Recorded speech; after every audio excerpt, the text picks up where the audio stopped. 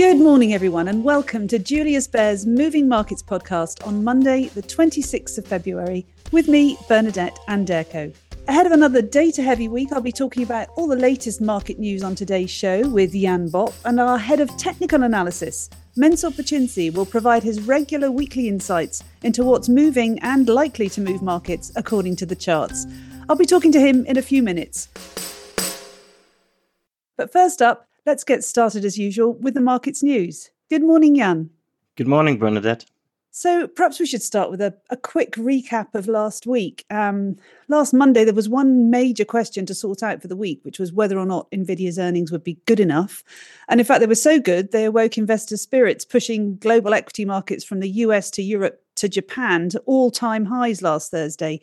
But how did markets fare on Friday? Did they suffer any kind of hangover from the party the day before?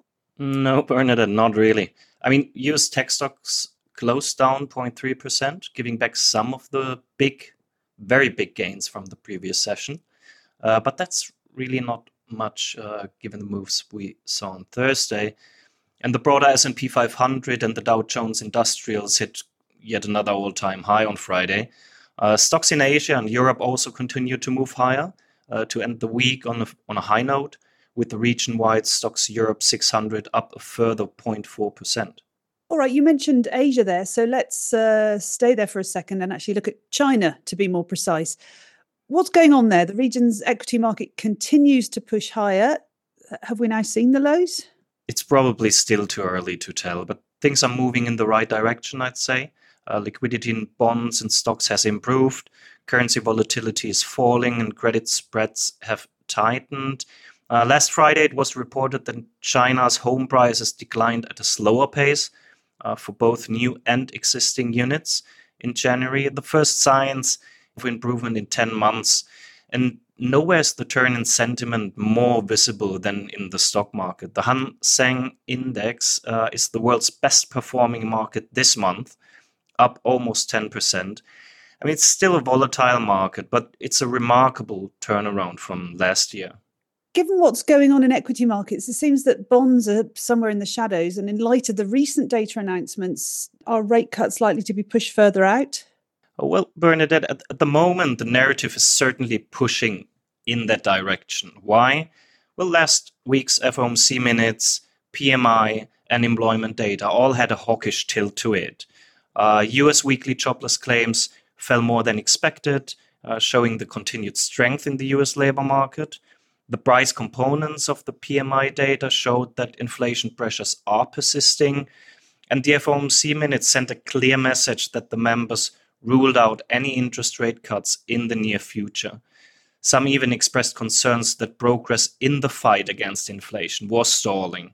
We'll get the US PCE data this Friday. That's the Fed's favorite inflation measure, so it will be an interesting one to watch.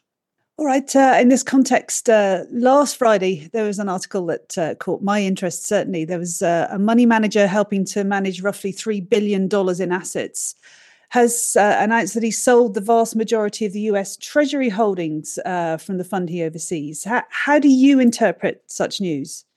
Well, all the developments we've just been talking about are contributing to these decisions, of course, with global equities at record highs, company earnings holding firm, and the US economy holding up in the face of high interest rates. It's not surprising that some investors are getting pretty tired of their safe haven US Treasury holdings. In fact, there is increasing talk in the market that the next move of the Fed should be a rate increase. That's not what we expect. And markets tend to swing from one extreme to the other. But look, we started the year with a market that was expecting 6 or 7 rate cuts. Now we're back to 3. That's quite a move. And US 10-year Treasury yields have increased by roughly 40 basis points this year, ending last week at 4.25 after yields came back a bit on Friday.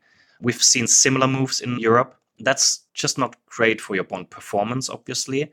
But don't get me wrong, a fixed income allocation is important from a portfolio construction perspective. But you really have to manage it. And my guess is that this reallocation the news article was about was partly of exactly that.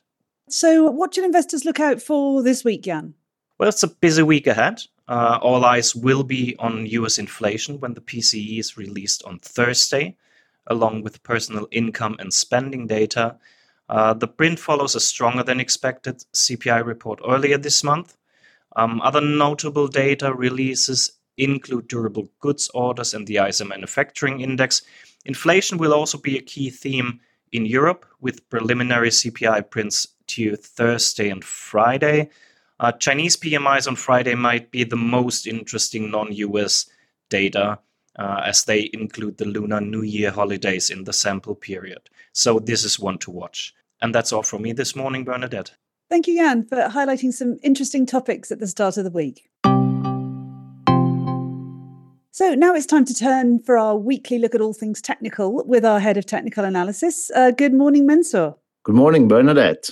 So recently, Mensur, you talked about Swiss equities loving the springtime, and the days are getting longer, and there's certainly more birdsong when I get up these days. So perhaps you could fill us in on the seasonal details, please. Yes, so when we look at Swiss equities, it's important to remember that Swiss companies usually pay dividends only once a year, and they do it in the spring. So no surprise in this century, so since the year 2000, basically the majority of all gains have come in spring, as the overall market has moved only up 4.5%. So the majority of the gains in the current century basically have come from the dividend payments, and the price increase has been very modest, of course. Is there any chance of this changing in the future? Yes, we are quite convinced that this is going to change because, unbelievably but true, if you compare the returns of spring, so this is February until April, 3 months to the rest of the year, then basically you would see that over the past 40 years, two investors, one investing only 3 months, the other one investing the rest of the year, so one in spring, the other one the rest of the year, they would have the exact same return. I mean, this is unbelievably but true.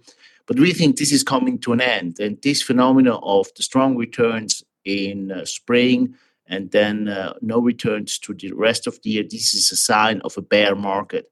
And this bear market, of course, is coming to an end as Swiss equities, so the SMI, is trying to move beyond 11,500, 11,600, and we assume that Swiss equities are going to join European equities on a total return basis at all-time highs and US equities on nominal basis at all-time highs. Within Swiss equities, our preference remains for the mid-cap stocks, and we would continue to avoid the big ones, which continue to lag in nominal and relative terms. Crossing the pond and looking at the States, Jan already mentioned new highs last week. S&P 500 is on track for a fourth consecutive monthly gain. Dare I ask, when will it pause? Yes, I think that's a good question, and it shows a bit the sentiment. So we still think the sentiment is still quite cautious. That's why the equity market continues to climb higher. So we would assume that there might be a consolidation, but probably it's a buying opportunity. Please remember that 4 consecutive gains, monthly gains in the S&P 500 have usually led to more gains, on average by 12% in the following 12 months. So these strong runs of gains are usually a sign of healthy demand for equities. Staying with equities, I see that Japanese stocks have been given another Warren Buffett boost. Japanese equities are the outperformers in Asia again today, with both the Tokyo Stock Price Index and the Nikkei 225 stock average have gained. Do the charts tell us that this can last? Yes, I mean, the situation in Japan is a bit tricky from 2 points. So first of all, yes, the Nikkei is in an uptrend. It's at all-time highs. And we recommend Asian investors to stay fully invested and have a preference to Japanese equities. Nevertheless, it strikes us a bit odd that the majority of these gains have come on the back of a collapse in currency. And as far as we remember, there are not so many examples historically where you can have a secular bull market in the equity with a collapse in currency. So sooner or later, one of those two has to give. But for the time being, especially for local investors and Asian investors, Japan is the place to be. Super, very good. Thanks a lot, Mensur, for some interesting ideas this morning. It's lovely to talk to you as always. Thank you, Bernadette. So that's it for today. I'd like to say thank you to my guests and, of course, to you for tuning in. If you enjoyed today's show and you haven't yet subscribed, please make sure you do, then you won't miss out. And, of course, please join me again tomorrow when I'll be talking with more of my colleagues about what's moving markets. Good luck today and indeed this week, and goodbye for now.